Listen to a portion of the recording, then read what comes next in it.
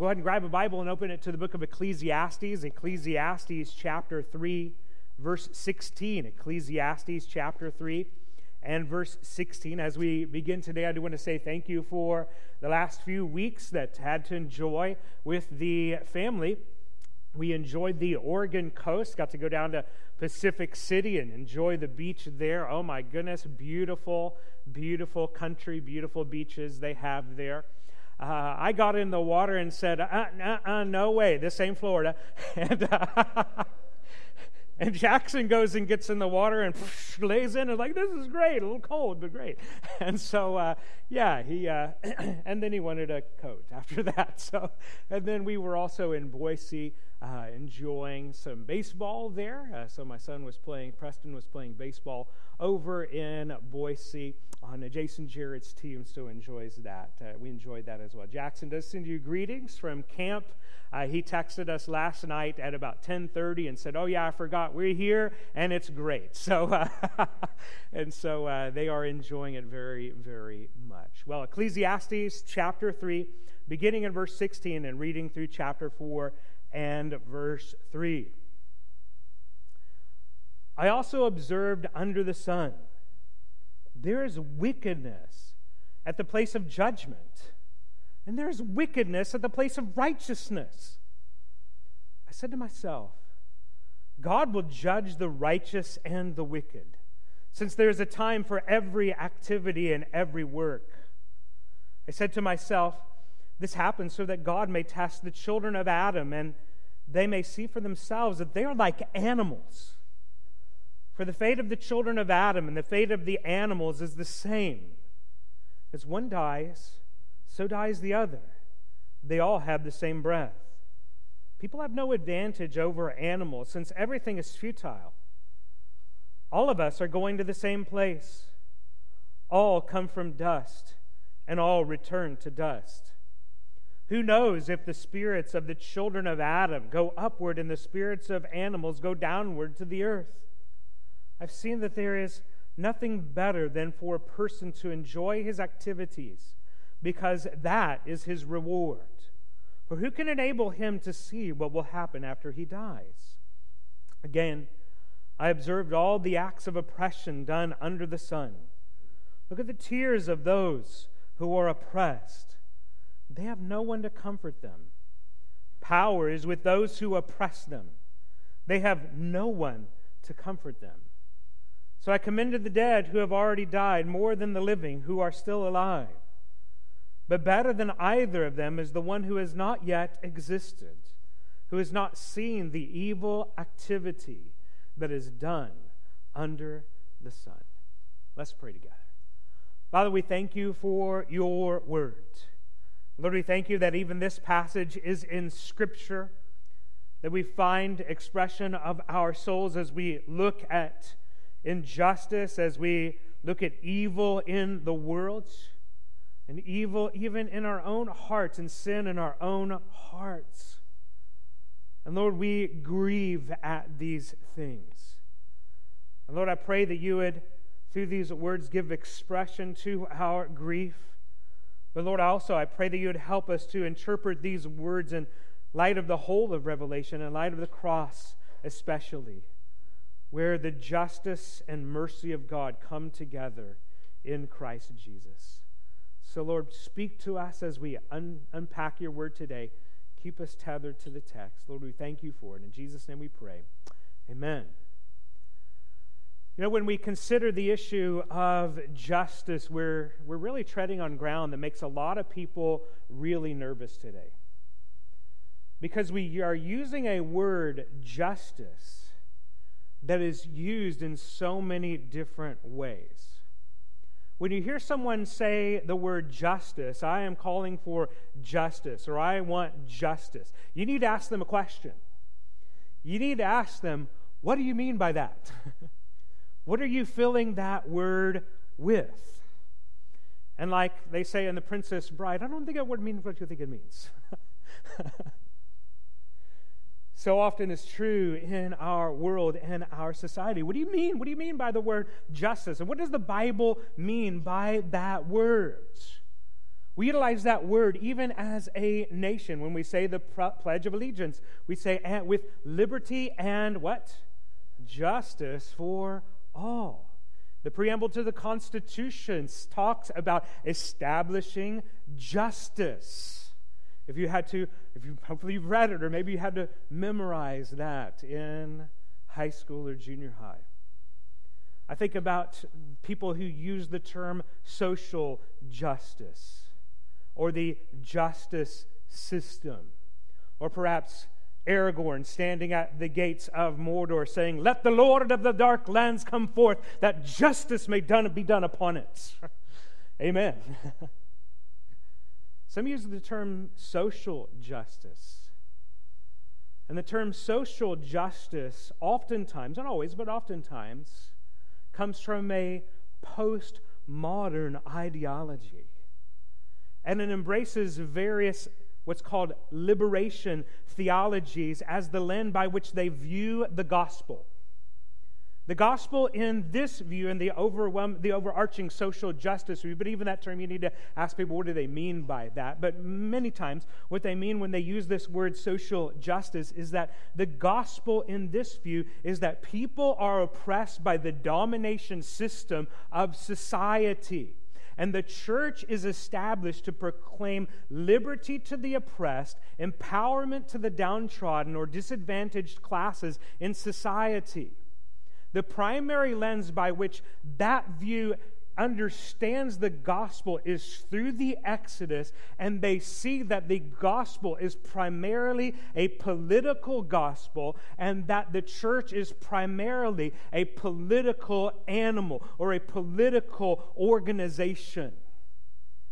Now, that view, I believe, is an unbiblical understanding of justice and the gospel, and should be rejected.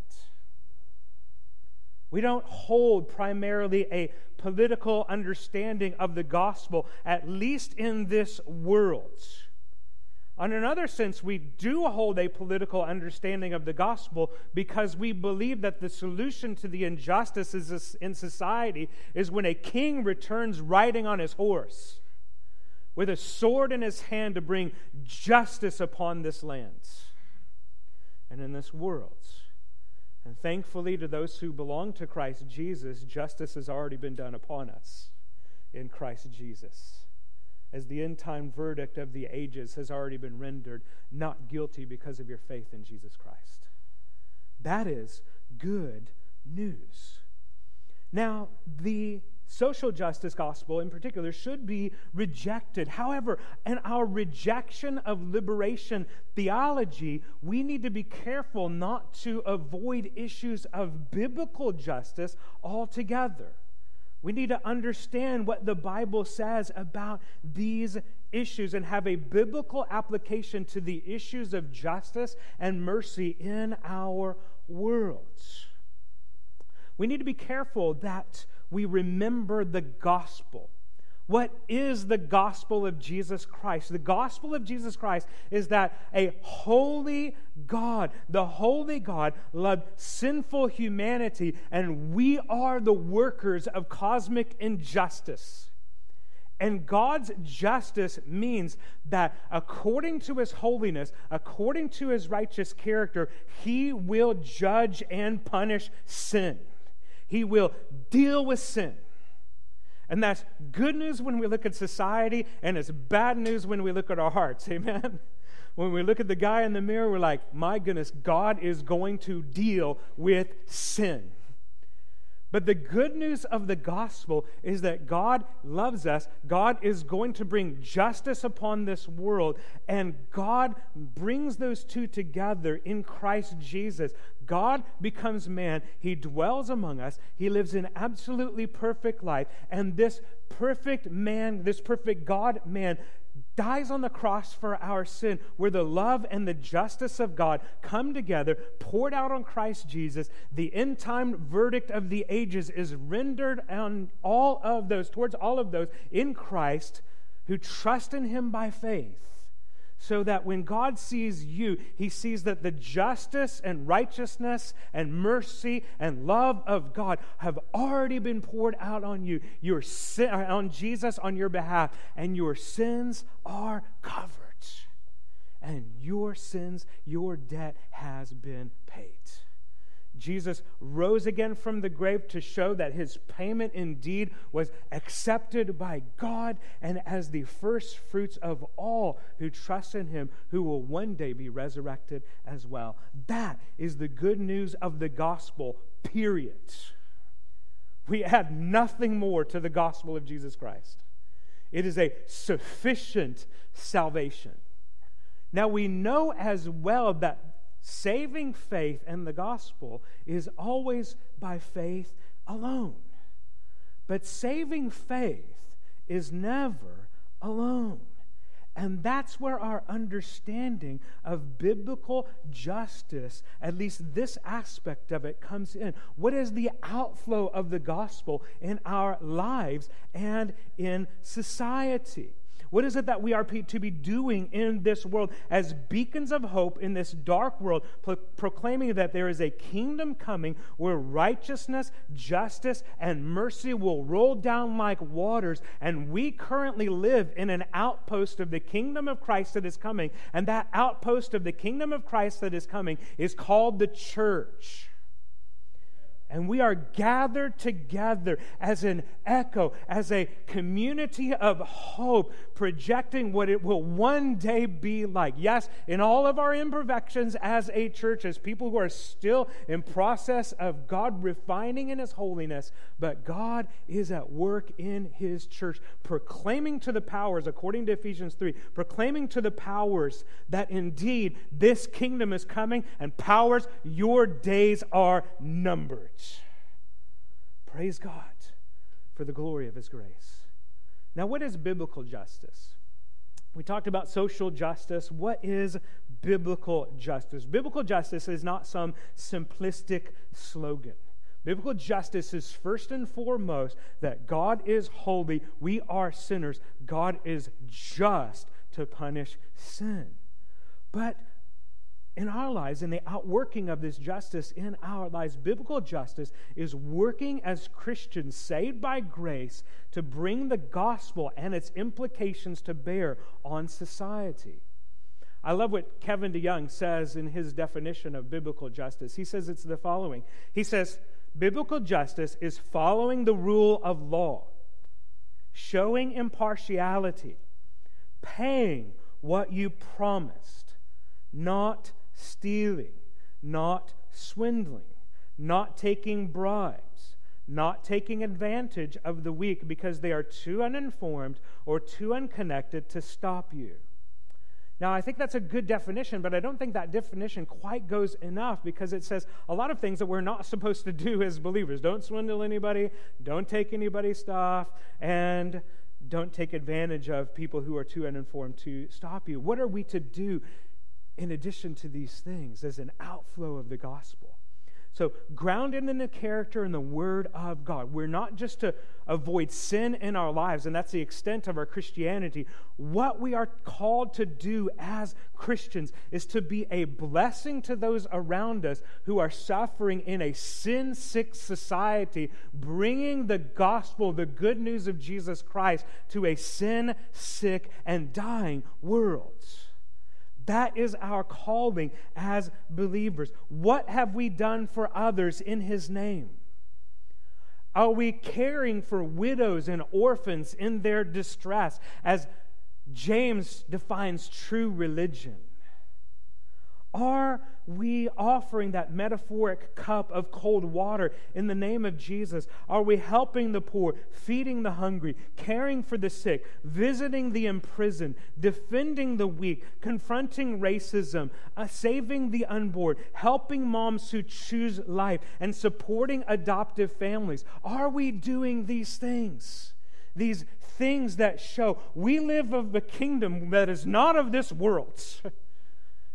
And we are here as outposts of the kingdom of Christ, as the dawning of this new creation to show what it will be like by our loves and our cares and the things that grieve us, showing what it is like to live as citizens of this new kingdom, as citizens living under the authority of the Savior who died and rose again from the grave. So having a community like this in the church, having a church in a community should be a blessing to that community. So how does this passage help us? In light of the Holy Scripture, looking back from the New Testament, looking back on this passage, understanding what this passage is talking about, how does this passage in Ecclesiastes help us to understand that justice is meaningless without Jesus? 3 points that I want you to see from this passage. Number 1 is this: we should grieve over the abundant injustice in a sinful world. We should grieve over the abundant injustice in a sinful world. In Ecclesiastes 3:16 through 18, verses 16 through 18, Solomon from his palace grieves about his perspective on injustice in society.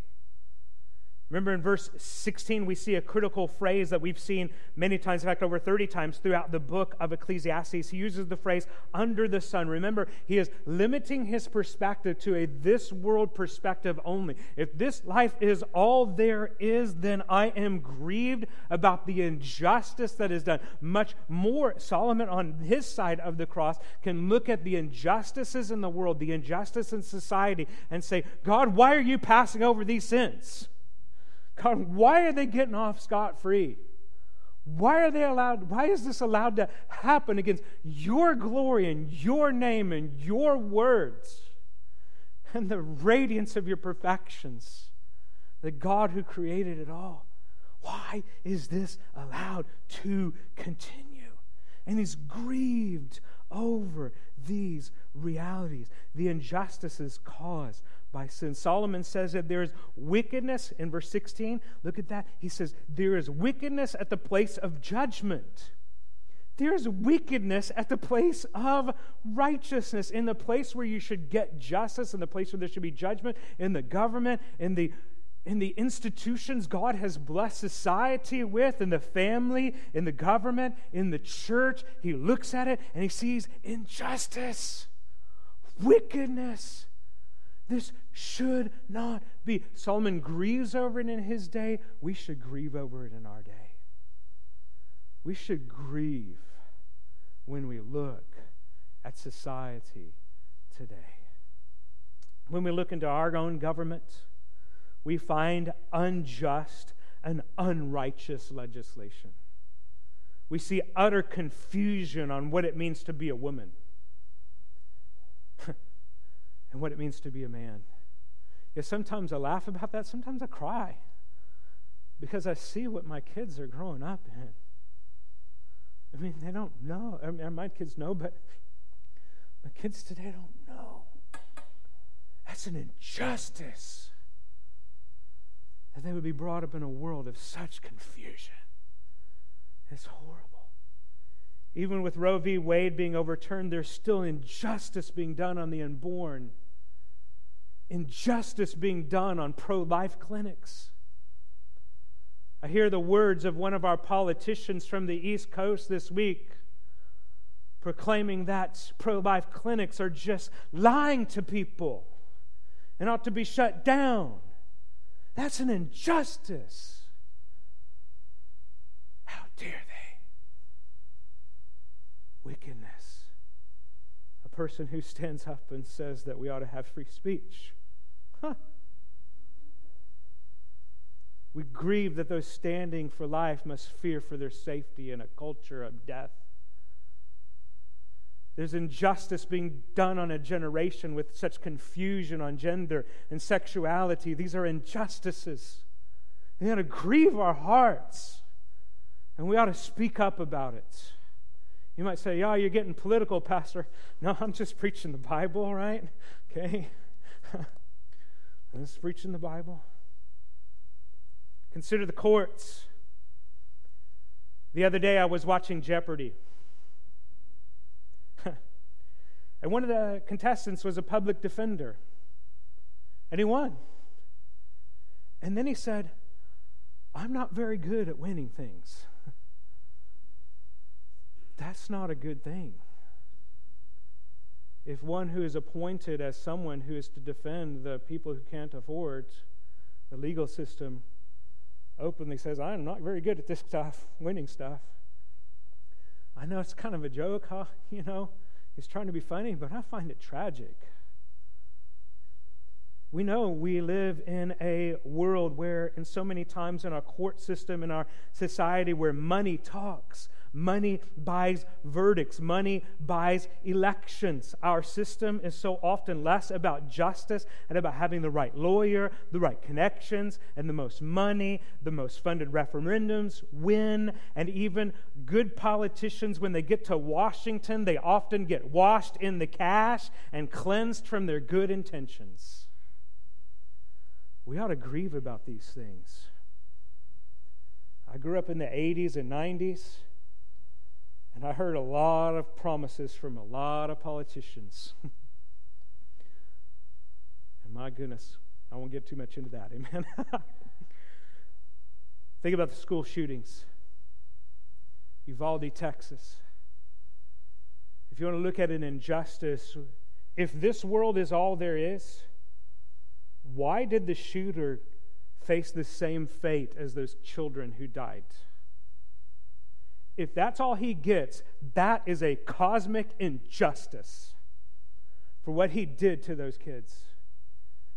If this world is all that there is, you see where I'm going with that? If this world is all that there is, that is an injustice. Because he's not going to pay for what he did to those families who will never be the same. And that community where Chuck Willingham actually grew up. And they will never be the same. We think about our society with the murder rates going up, the support of law and good police and first responders going down, down, down. It's an injustice. We live in a world where racism still exists and seems to be growing in our world and society, but the very solutions proposed by our sinful society often just drive us further apart. It's an injustice. And Satan is very good about offering solutions that turn out to be wedges. Satan is very good at offering solutions that turn out to be things that just drive us further apart and make the problem worse. We look at our society and its economic injustice, where inflation is running rampant and causing suffering in the days ahead and even in lives right now. Our spending habits as a nation and a debt burden we are leaving to future generations is out of control. That is an injustice. It's an injustice. And nobody wants to do anything about it. If you try to live as a Christian in the workplace today, so many times you are made to listen to things that are total ungodly propaganda. I know you've sat in those meetings. I don't do it now because we don't have those kind of meetings at our church. But I did work at a secular organization for a long time, and I had to sit in a lot of those meetings. And I know what it's like. I'm more of a conservationist or a stewardship guy than an environmentalist, but I think we should grieve at the situation of God's world when we see God's beautiful world trashed. I hate it when I go to a beautiful place and see trash all over the place. That grieves my soul. I'm like, it shouldn't be like this. God made this beautiful. Why are you throwing your trash on the ground? See what I mean? We ought to grieve at the injustice in the world. Globally, we see injustices being done in the Ukraine as Russian forces decimate a nation. There's injustice against the Uyghurs in China. ISIS hasn't paid for their atrocities that they have committed, at least in full. And each year, Christians are persecuted all over the globe. They are jailed. They are tortured. They are executed for their faith. I could go on and on and on and on. And to do something about all of these things feels like an impossible game of whack-a-mole. Like I beat the injustice over here and something else pops over here and we take that down. Who can take care of all of this injustice? We ought to grieve over the injustice in the world that we see and let that grief drive us to the only solution that there is. God, you've got to do something. God, you've got to intervene. It's the only way. I mean, we can make a little difference in our community. But if it's really to be dealt with, God, you've got to do something. And that grief over the injustice of a sin-sick world should drive us to greater longing and greater hope in Jesus. In that Jesus has dealt with injustice on the cross, and He is coming again to once finally and fully deal with injustice as He sets up His kingdom of righteousness, peace, and joy in the Holy Ghost and the Holy Spirit. We ought to grieve over the injustice in the world. Second point I see from this passage is remember that the ultimate justice is coming. The wicked will not get away from it or get away with it. The ultimate justice is coming, and the wicked will not get away with it. So is there any hope that there will be justice? Is there any hope that the wrongs will be righted and the guilty be punished? We know that in the state of the world that cries out for justice, but it seems like the guilty go unpunished. And if all you have in this is this life and this world, your quest for justice will be maddening. That's the problem with the social gospel and the social justice gospel, is they're looking for justice and they're looking at it all in this world time frame, and you'll never be able to get it. It's never going to come.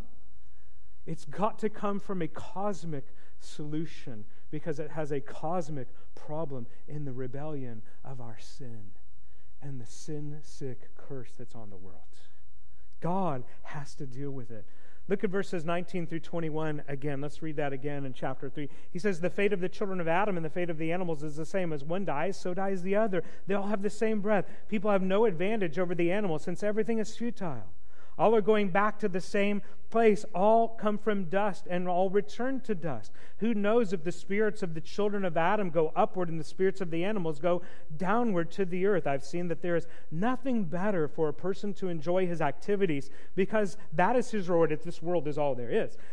For who can enable him to see what will happen after he dies? Good question, I think, is answered in the New Testament. If this world is all there is, and bad people die and good people die, and that's it, then we're no better off than the animals. That's what he's arguing here for. We're no better off than the animals. We all go back to the dust, or we all came from the dust, and we'll all go back to the dust. Verse 18 says, we're no better off than the animals. Because why? Because they have no moral codes. Animals have instinct, but they have no morality. They have no moral codes, no sense of right and wrong. The animal kingdom is not really anything like the scene that you see in Finding Nemo about the sharks. Where the sharks gather together and they say, we are nice sharks, not mindless eating machines. If I'm to change this image, I first must change myself. Fish are our friends, not food. The sharks aren't doing that. They are mindless eating machines. And indeed, nature is red in tooth and claw, and so are we. And so is humanity. So is every one of us. Indeed, the Bible does say there is more after death. The answer from Scripture is absolutely yes. Our longing for justice leads us to the biblical answer: the ungodly will pay. It's payday someday. The book of Hebrews chapter 9 verse 27 says this: it is appointed unto people to die once, and after that the judgment. The shooter in Uvalde did not get off scot-free. he will and has faced the judgment of God. That is our hope, that justice will be done in this world.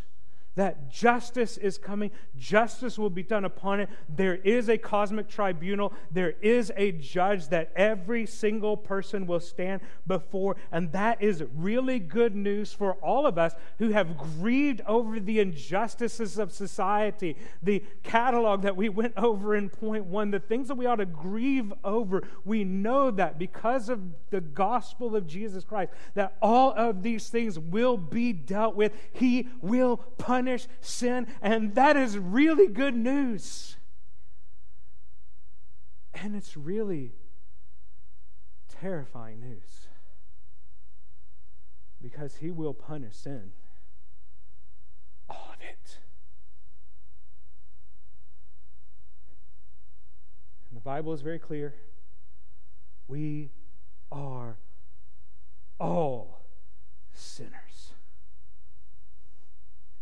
What at first was like, yes, justice is coming. Then if we're really honest, oh my, justice is coming. The Bible is very clear.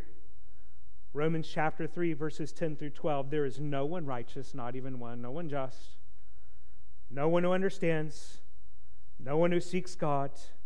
All have turned away. They've become worthless. There is no one who does what is good, not even one. Because of all of this, we deserve judgment. Because of our sin, we deserve judgment. God would not be righteous if he didn't punish sin. God would not be righteous, heaven not a perfect place, if we allowed sin into heaven. Sinners into heaven would stay in and ruin a perfect place. As we as sinners are all guilty before God, the end of Ecclesiastes chapter 3 says, who can enable us to see what will happen after we die? And that is the good news of the gospel that Solomon longed for in his heart, and it would be a son of Solomon, a son of David, an heir of the throne of Israel that would one day come. Jesus Christ, born of a woman, born under the law, God become flesh, that would show us the way. Jesus would die on the cross, paying for our sins by faith, satisfying the justice of God, rising again from the grave, so that if you trust in Jesus Christ as Savior and Lord, the good news of the gospel is that the justice that you deserve, the punishment that you deserve for your sin, has already been meted out in its full. That Jesus has already borne the righteous wrath of God on your behalf, and you are pronounced not guilty, because not only did Jesus pay for your sin, but Jesus by faith gave you all of the righteousness of God. And that is the good news of the justice and mercy of God coming together in Christ Jesus. If you have never trusted in Jesus Christ as Savior and Lord, that is the gospel of the justice of God. That the justice of God has been satisfied if you will trust in Him by faith.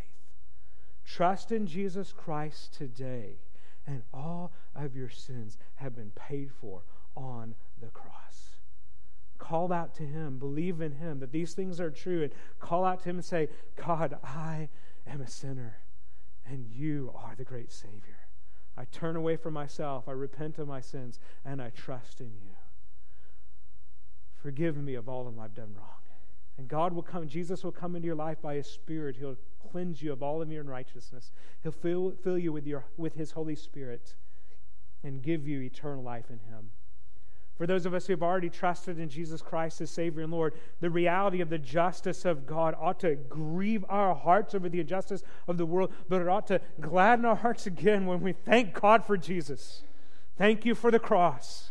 Thank You for that Your justice has been poured out on my sin on the cross. And God, I live for You. I owe You everything. That is our heart's response to this good news of the justice of God on the cross. Finally, number 3, work for justice and righteousness in the world while longing for the coming of Christ's perfect kingdom. It's an application of the already and the not yet. We have already had the justice of God poured out on us, but we live in a continuing unjust society, sinning against God. So how do we live? We don't just isolate ourselves from the world, but we try to be lights and salt in this world. When we read chapter 4, verses 1 through 3, we also read it through the lens of the cross. We know that without the cross, we're dead in our sin and justice continues. We know we have new life in Christ when we see the oppression of evil in the world. The power of the Holy Spirit of Jesus within us drives us as an implication of the gospel to do something about it, to live as citizens of a kingdom that is now and is coming, a kingdom that is present and a kingdom that is still to come. Seeking justice in the world without the gospel of Jesus is meaningless. If you don't get the gospel right, then whatever you do with justice won't be right either. Get the gospel right, and then you can understand how to live as citizens of the kingdom of Christ. Because there's no justice without Christ and the resurrection, without the cross and resurrection. So we live for Jesus in our families, in our neighborhoods, and workplaces. So how do we do this? We go to the prisons and we proclaim good news to the captives. How do we do this? We go to the Union Gospel Mission to feed the hungry. We teach classes. We help people get on their feet again. We go to U Medical, our own crisis pregnancy center, and we volunteer to help. We become foster parents. We adopt babies. We support moms and families who are adopting babies. We help them out. We teach them. We mentor them. We help them. We support moms who choose life. We remember that we are called in this world to be fathers to those who live in a very much a fatherless age. We teach the Word of God. We teach righteousness. We teach truth to the next generation. If they can do Algebra 2, they can handle this. They can handle the deep truths because they're being fed deep lies. We bring them truth. We remember the widows. We care for the widows. We have over 50 in our church. We care for them. We feed the hungry. We care about the masses displaced by war. We send and we bring the gospel to the nations. We pray for the persecuted church. We're burdened for the lost. We build bridges across racial and economic and social barriers for the sake of the gospel. And we stand up in the public square for righteous laws, for fair treatment of all under the law. We hold people accountable with our voice and our vote. Right or left, red, blue, doesn't matter. This is our standard, and we hold people to it in this nation. We stand up for the Uyghur. We tell the world about Jesus, that in Jesus, love and justice come together. And only in Him will our world find the righteous kingdom that it's really longing for. That is our cause to bring the gospel, the good news of Jesus Christ and its implications following to this world. Now let me encourage you, you hear a list like that, you're like, oh my, what do I do? I can't do all of that. You're right. You're not called to do all of that. But you pick something. You pray about it. You look at your workplace. You look at your neighborhood. You look at your own sphere of influence. Where has God placed you in this world? And how is it that God might call you to be a light? And just like that child's song says, this little light of mine, I'm going to let it shine right here where I am for the glory of Jesus in this dark, sinful, and unjust world. Let's spend a moment and let's meditate on these things after we pray. Let me encourage you, if you need to respond today, if you need to trust in Jesus Christ as Savior and Lord, I'll be right here. I'd love to pray with you and help you to pray. And you trust in Jesus, you trust in the Lord. or if you need prayer for anything, or if you want to come and pray for this nation or for the injustices in the world, come and pray. You can come and kneel up here. But however you need to respond, you respond. Let's pray. We'll be silent, and then let's respond. Father, we thank you for your goodness and your grace in our lives. And Lord, I pray for this world that we live in. Lord, we see abundant injustice in this world. We know it's evidence of the sinful condition of humanity and our active sinfulness, our active rebellion against God. And Lord, we know we deserve punishment, that we deserve justice. And yet the good news of the gospel is that justice and mercy, grace and love have all been poured out on Jesus by faith for our sins on the cross. We are not guilty in you. And Lord, we have the righteousness of Jesus. And Lord, I pray that you would help us to grieve over the injustices in our own lives, our own sin, and help us to grieve over the sin in our society. And Lord, I pray that as people of the kingdom, that you would help us to live for Jesus in this generation.